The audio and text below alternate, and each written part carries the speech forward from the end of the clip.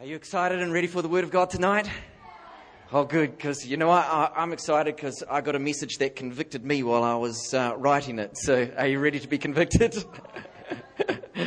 So, if it convicted me, get ready. Fasten your seatbelts. We're going to have a good time, eh? So, all right. You know, Pastor Mike has been preaching on a series. Everyone knows what that series is now. Destiny and Purpose. Destiny and Purpose. Okay, and if you've been in the church for any more than a fortnight, you'll know that every one of us, without exception, if you're born again of God, there is a purpose, a specific destiny and duty and God-ordained purpose for your life. Do you believe that? Yeah? All right. Okay, now, even though that is the case, every one of us, without exception, has that. How many of you know that not all of us live that? All right, okay. Not all of us live that. We know that while this is true, while we each have this purpose, there's some of us who never bother discovering what that purpose is. There's some of us who never bother discovering it. And there's some people who know it, yet never live it. And a phrase that struck me from Pastor Dave's message, was it last Sunday night, eh? Last Sunday night was that dreams do not determine destiny. Dreams do not determine destiny. That is true. Dreams are a vital ingredient. You need a dream to fulfill your destiny. But that's not going to do it alone. You need more than that. You need more than a dream. You need the character to walk it through in life. Amen? You believe that? All right. So what separates us and our dreams from living our purpose and destiny in life is the character to walk it through. You and I, we need character to live it. See, the Bible tells us, the Old Testament tells us the story of the nation of Israel. Now, that nation knew what their destiny was.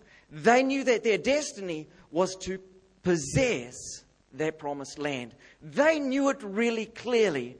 But you know what? The sad thing is out of the whole generation who was meant to inherit that promised land, the whole generation that was meant to live in it and receive the blessing of God, only 2 people of that generation actually received it. Only 2 people walked in their destiny. The rest of them died in the wilderness, a pointless death. Now, you see, that's got some lessons that we can learn from, amen? Because the people that did possess it, the 2 guys' names were Joshua and Caleb. And if we're serious about working in what God really has for our lives, we've got to learn what these guys did. We've got to learn from their lives. Because there's one thing worse than not knowing what your purpose and destiny is. You know what the one thing worse than that is? Is knowing it and never living it. Yeah? Knowing it and never living it. I don't want to be in that position. So are you ready? You got your seatbelts fastened? Because we're going to go on a tour. All right. I want you to turn in your Bible to Numbers chapter 13. We're going to learn about Caleb. Caleb's one of the heroes of faith. He's an awesome dude. Okay, now just as a bit of background, Numbers chapter 13, we're going to be flipping from Numbers chapter 13 and 14. So you want to keep that place open in your Bible. All right. Now, the background is that the Old Testament tells the story of the nation of Israel. It tells that they've been held as slaves for 400 years. Their babies had been murdered. They were whipped. They were beaten. They had no freedom at all. They lived a hard and miserable life. And God in His mercy sent a deliverer. That deliverer was Moses. And Moses, through a series of outstanding miracles, took the people out, once slaves, took them out as victors over the entire power of Egypt. Led them out through the Red Sea. And just for good measure, He drowned the entire Egyptian army in the sea. Now that's a good miracle, eh? Drowning your enemies in the sea. That's very good. All right. He led the Israelites through the wilderness with a cloud of fire at night and a pillar of cloud by day. He fed them with bread that came down from heaven. Outstanding stuff. How many of you would like to see things like that? Oh yeah, that's good stuff, eh? And now they stand 34 kilometers from the promised land. And here's where we pick up the story in Numbers chapter 13, verses 1 and 3. And the Lord spoke to Moses, saying, send men out to spy out the land of Canaan, which I am giving to the children of Israel. From each tribe of their fathers you shall send a man, each one a leader among them. Everyone say a leader. A leader. So Moses sent them from the wilderness of Paran according to the commandment of the Lord. All of them men who were heads of the children of Israel. So it talks about a leader. They were princes, they were captains, they were chiefs. These guys were not runts of the litter. Okay? These guys were the Richie McCaws, the Jerry Collinses, the Doug Howletts. These were mighty men. All right? Good guys. Strong guys. And their brief was Andy Masons. Woo! Their brief was, okay, and chapter 13, look in verse 17. We're going to skip a whole lot of verses. Then Moses said to them, spy out the land of Canaan. And he said to them, go up this way into the south and into the mountains and see what the land is like, whether the people who dwell in there are strong or weak, few or many, and whether the land they dwell in is good or bad, whether the cities they inhabit are like camps or strongholds, whether the land is rich or poor, and whether there are forests there in it or not. Be of good courage and bring some of the fruit of the land, because I'd like some grapes. All right.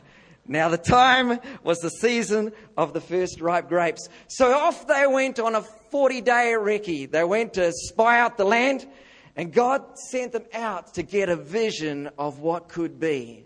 You see, the principle of faith is what you see you can have. God wasn't sending them out so that they could be fearful. He was sending them out so they could get a vision of what their lives could be like.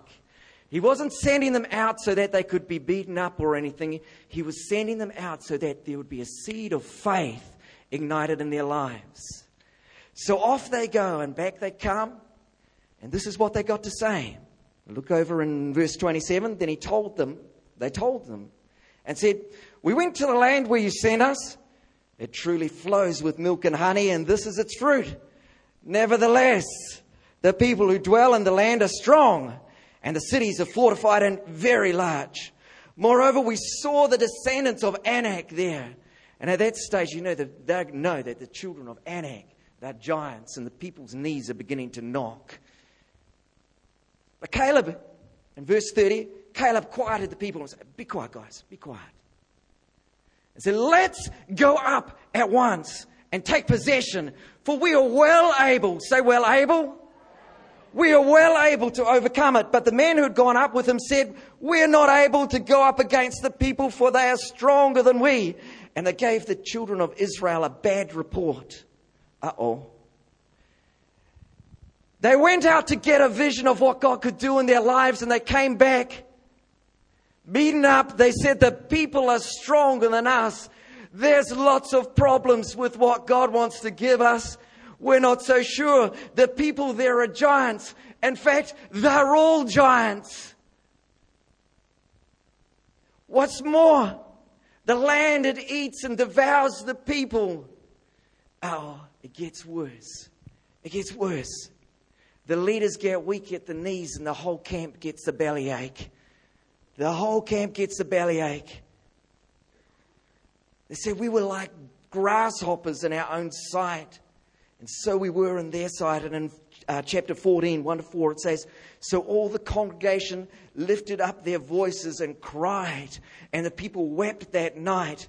And all the children of Israel complained about Moses and Aaron.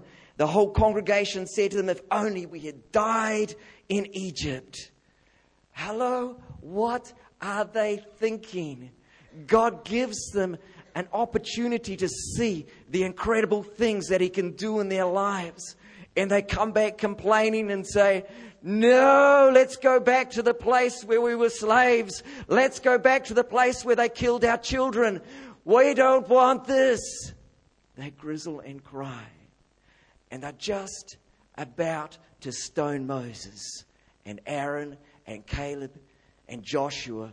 They are lifting up their stones, and in comes God. Everyone say, uh-oh. Do you think these guys are in trouble? Oh, yeah, they're in trouble. All right. You have a quick look over. So God's got something to say about this. He's got something to say.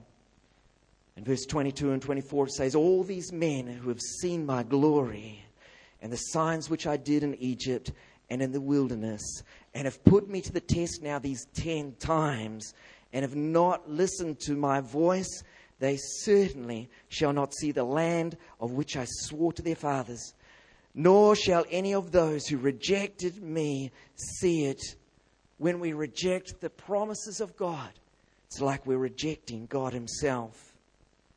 But my servant Caleb, because he has a different spirit in him and has fully followed me, I will bring him to the land where he went, and his descendants shall inherit it. My servant Caleb has a different spirit and followed me. How many of you want to be like Caleb? I know I want to be like Caleb. I want to be like that man.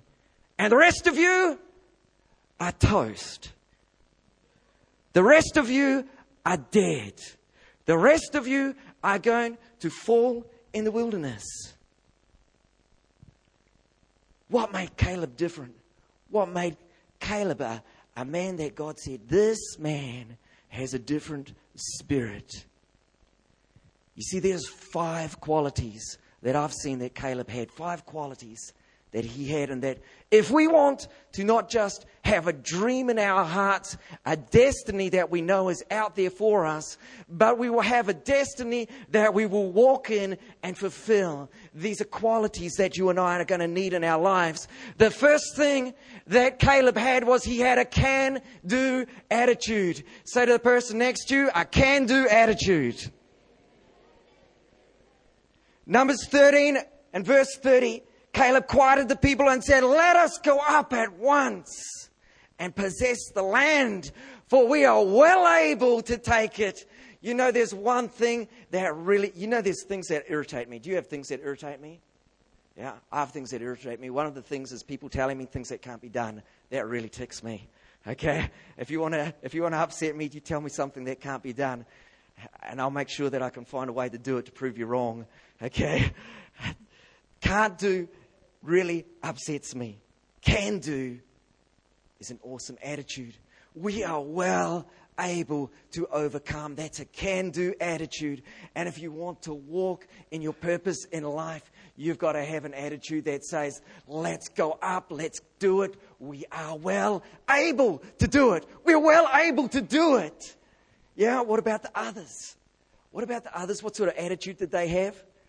They had a whingy, grizzly attitude.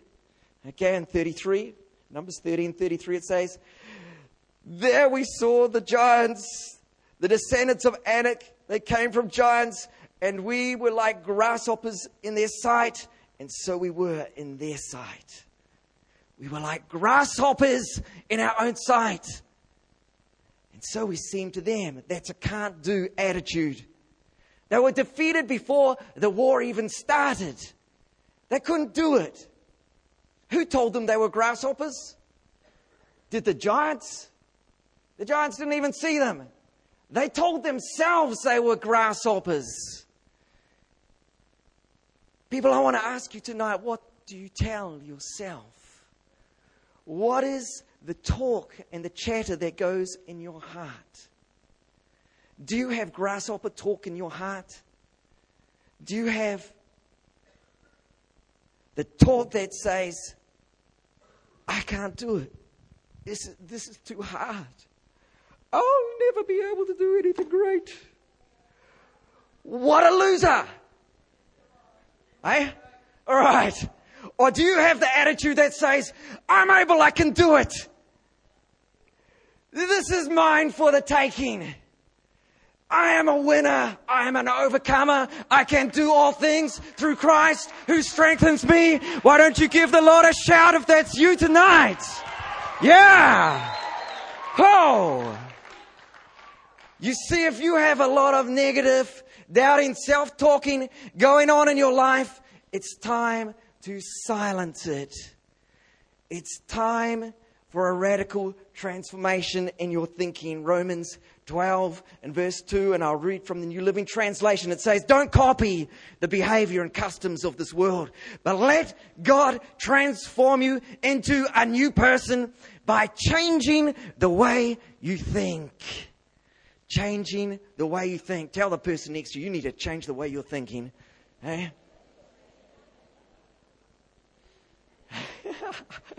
See, grasshopper thinking comes from the world culture we live in. The world will tell you, you can't do that. You've got no right to do that. You can't be anything great. Who do you think you are? That's grasshopper thinking. That didn't come from God. That came from the world culture, which is negative. You see, if you've got a lot of that self-talk going on in your life, there's time to delete that from your hard drive, put it in the recycle bin, and then empty the recycle bin, and don't ever revisit it. Yeah? See, Philippians 4:13, it says, I can do all things through Christ who strengthens me. Can you pass that exam? Yes. Can you love your husband or wife? Of course. Can you honor your parents? Yes. Can you overcome that fear in your life? Yes. Can you develop excellence in your workplace? Yes. Can you bring your finances into order? You can do all things through Christ who strengthens you. Yes. You see, I've got a couple of favorite sayings here, okay? You want to write these down because these are good, okay? See, whether you say you can or whether you say you can't, you're right. Huh? You got that? Whether you say you can or whether you say you can't, you're right. Here's another one. The person who says it can't be done needs to get out of the way of the person who's doing it. Yeah? Right. See, in Proverbs chapter 23 and verse 7, it says, for as he thinks in his heart, so is he. As the person thinks in their heart, they are that person. The thoughts in your life, your thinking, determines who you are. And in turn, it will determine what you do. It's time for a radical change in your thinking. Develop a can-do attitude. The next key to developing the next key for Caleb, okay? The next key is to develop a God is able foundation. A God is able foundation. And let me add to that actually while I'm preaching. God is able and God is good. Yeah? This is so foundational. But you know what? The number of people I hear grizzling about what God's done to them and how God's done this and God's done that. What are you, nuts? God didn't do that. The devil did it. Bad God, good devil. This is fundamental stuff. You know, you've got to get this. In Numbers 14 and verse 9 it says, Caleb says, only do not rebel against the Lord nor fear the people of the land, for they are our bread. Their protection has departed from them, and the Lord is with us. Don't fear them. The Lord is with us. The people, they are bread for us. The giants are so big we can't miss them. The problem in your life cannot stand if you approach it with a God can. God is able and God is attitude.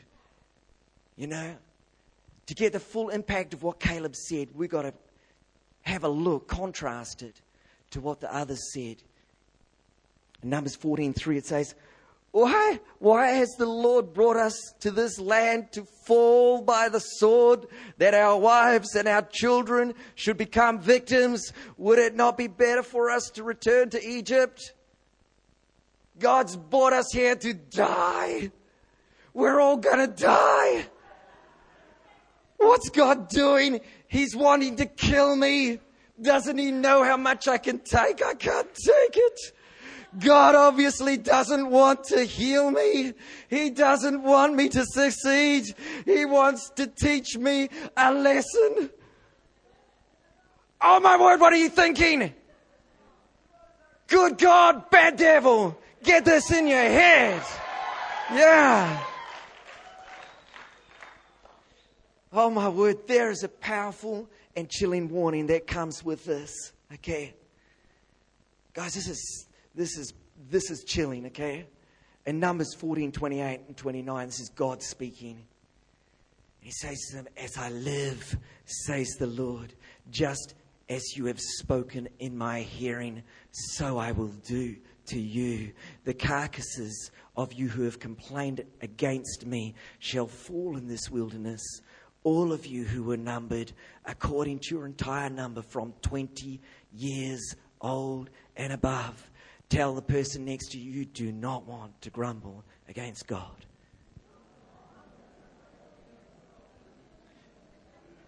Because when the lightning falls, I don't want the flames to ruin my clothes. Okay? You do not want to grumble against God, lest you get what you say according to your faith. Let it be to you. That's chilling, you know. As I read that, I thought, wow, you know, Doug, watch what you say. You see, from the beginning to the end, the Bible reveals God as a good God and the devil as a bad devil. John 10:10, the thief does not come except to steal and to kill and to destroy. But Jesus said, I have come that they might have life and that they may have it more abundantly. James 1:17 says, every good gift and every perfect gift comes from above and comes down from the Father of lights, with whom there is no variation or shadow of turning. Psalm 35 and verse 27 says, let them shout for joy and be glad who favor my righteous cause. And let them say continually, let the Lord be magnified, who has pleasure in the prosperity or success of his servant. God takes pleasure in your success, in your prosperity, not in your failure, not in your feet. God is for you. And if God is for you, who will be against you? Whoa. See, God is good. If you're wanting to walk in your destiny, you've got to get this real clear in your head, because I can't tell you how many people, mature people who should know better, I've heard grizzle about God, who've said, I don't know what God's doing. Blah, blah, blah, blah. If I was allowed to slap you, I would. Okay? Yeah? In fact, I might anyway. All right. Get a God is able attitude. The third key of Caleb was that he had a forward focus.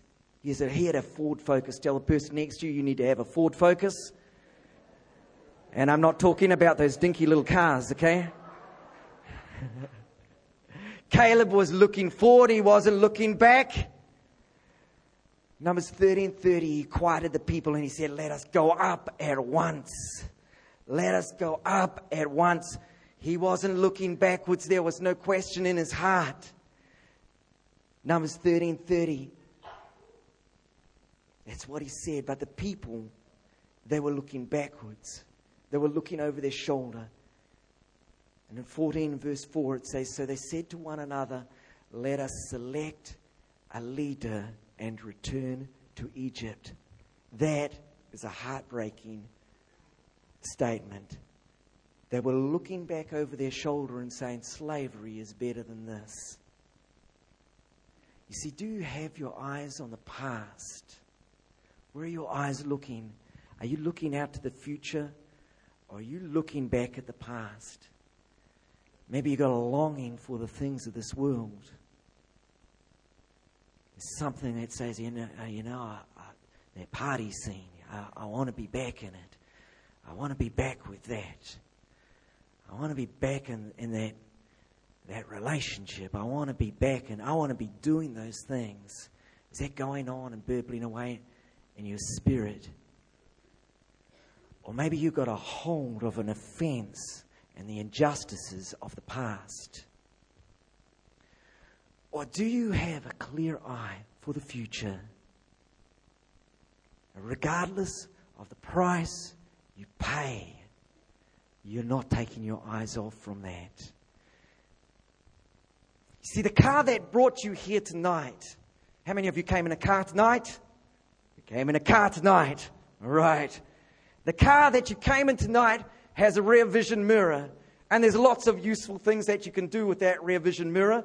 You can check that your hair is straight. Okay? Yeah. You can check that you're not wearing the McDonald's that you had for dinner on your cheeks.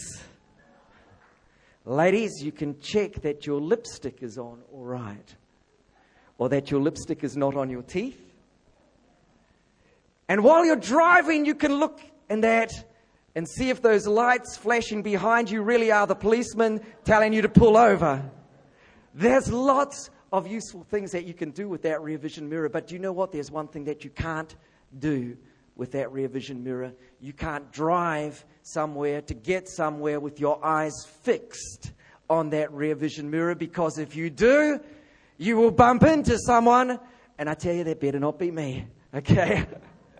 You know what? You can't drive like that, but people live their lives like that, looking in the rear vision mirror, looking at their past, looking at what was back there. You can't live life like that without banging into something.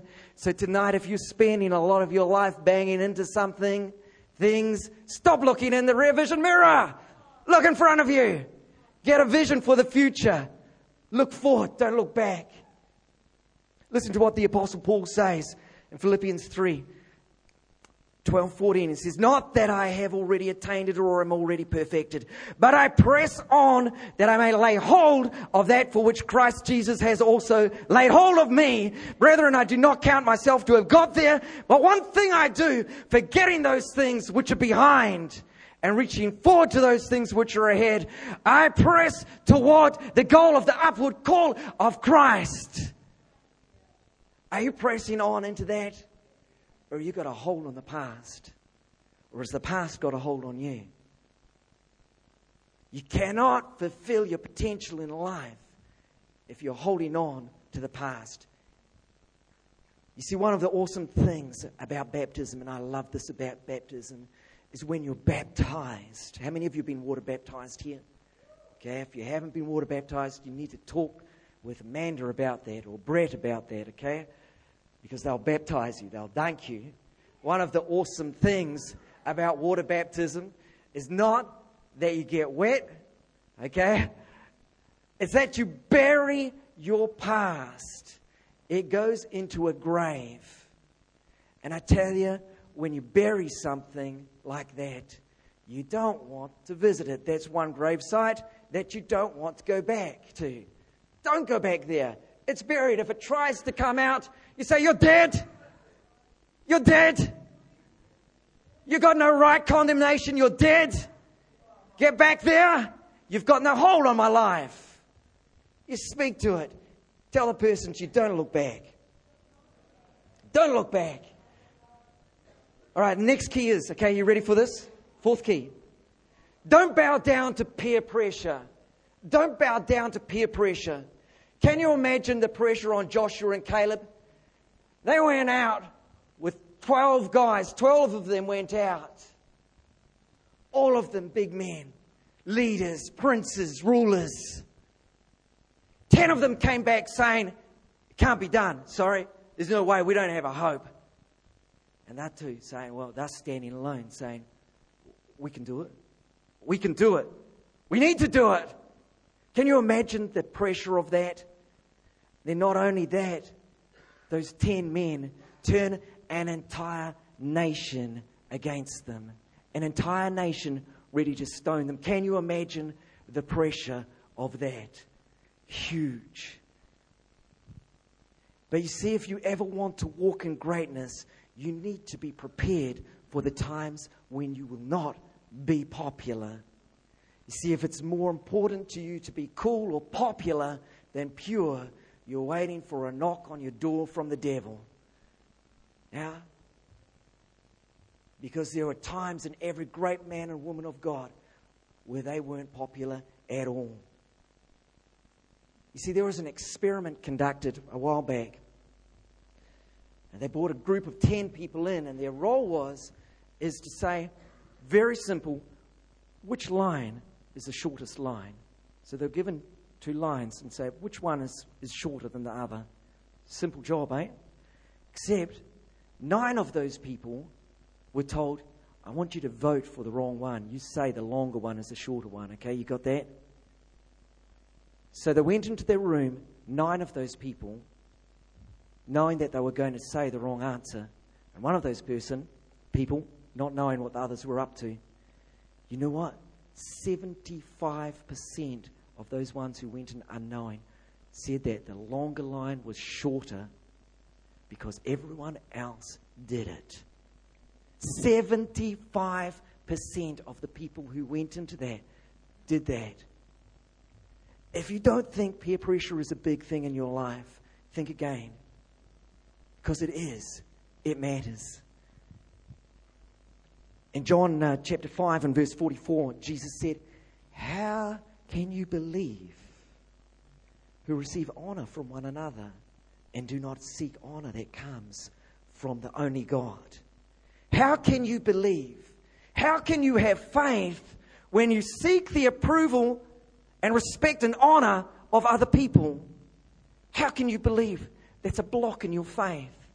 And if that thing is going on in your life, you need to deal with it. So I read here we go. I did some reading the other day, and I found this. This is a very cool story talking about peer pressure. Okay. It's called John Brown Finds a Wife. Okay, true story. You ready for a true story? All right, this is good. Okay.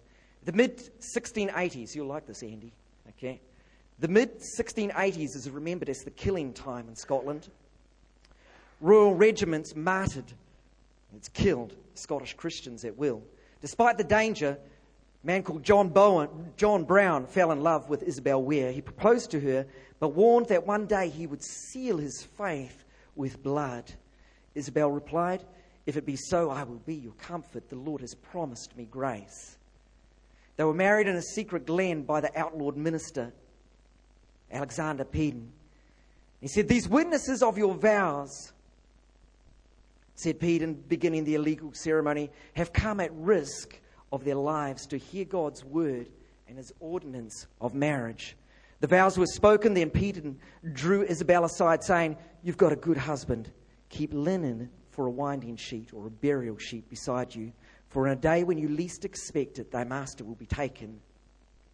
The Brown home soon included 2 children. It was happy, filled with prayer and good conversation. Fugitive preachers were hidden and cared for there. But on May the 1st, 1685, John rose at dawn singing Psalm 27 to find the house surrounded by soldiers. The family filed out onto the lawn, and the commander, Claverhouse, shouted to John, go to your prayers, you shall immediately die. Kneeling, John prayed earnestly for his wife, pregnant again, and for his children. Then he arose and embraced Isabel and said, the day is come of which I told you when I first proposed to you.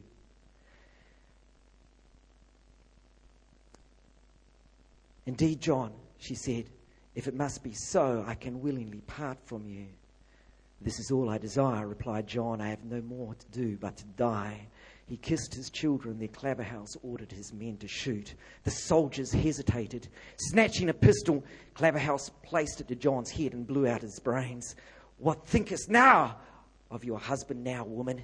He snarled. Isabel, looking at Claverhouse in a gaze, told him she had never been so proud of him. Isn't that a powerful story? Talk about peer pressure. We're worried that someone might laugh at us. It's a powerful story, eh? Refuse to buckle to peer pressure. Final key tonight about Caleb is that refuse to let the choices of others rob you of strength. You see, because of the nation's refusal to trust God, Do you know what? Caleb, who was full of faith, had done nothing wrong, got to walk 40 years in the desert while those guys fell over. Can you imagine what would go on in his heart? I can hardly imagine the pain in his heart, knowing that at 45 years of age, he would have to walk 40 years because of the unbelief and bad choices of others. See, I can imagine Caleb having to deal with some anger and bitterness. Can you imagine that? I can imagine him looking at his sword thinking, I'm going to help some of you mongrels along. Eh? I am going to hasten this job. Yeah? I can imagine Caleb shaking his fist at God and saying, that's not fair. See, the Bible is silent about what was really going on in Caleb's life in those things. But what it does say is that 40 years later, at the age of 85, Caleb comes to Joshua in Joshua chapter 14, verses 11 to 12, and he says, as yet, 40 years later, remember, as yet, I am as strong this day as on the day Moses sent me. Just as my strength was then, so is my strength for war. Now give me that mountain. I'm going to make those giants pay. Yeah? 40 years of wandering.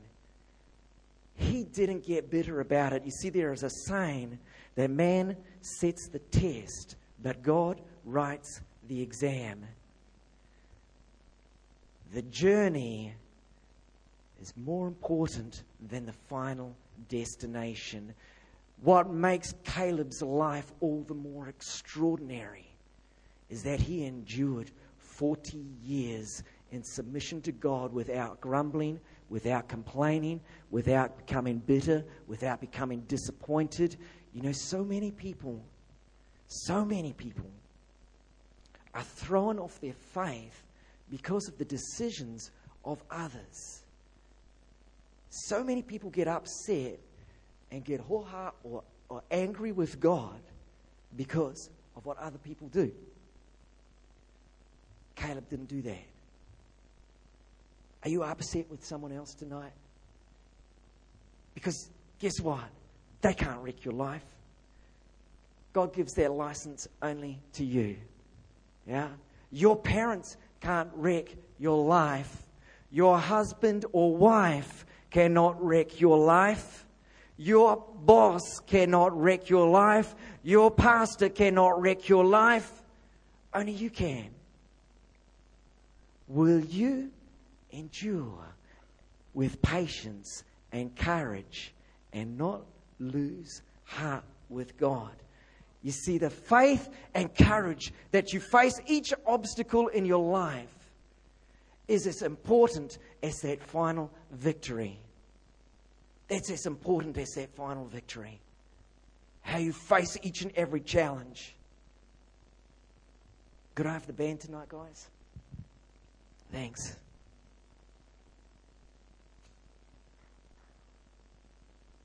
Do you love God here tonight, people? Yeah? Are you excited about God? How many of you want that kind of life and kind of attitude that Caleb carried? Yeah? Okay, this is what you need to do. You need to develop a can-do attitude. You need to develop a God is good and God is able foundation in your life. All things possible. A supernatural God. You need to develop a forward focus. And like I say, that's not that dinky little car. It's a letting go of the past. If the past has bound you, you need to make a choice and let it go. You need to refuse to buckle to peer pressure. And you need to refuse to let the mistakes of others rob you of your strength. Can I have some keys? Thanks. Guys.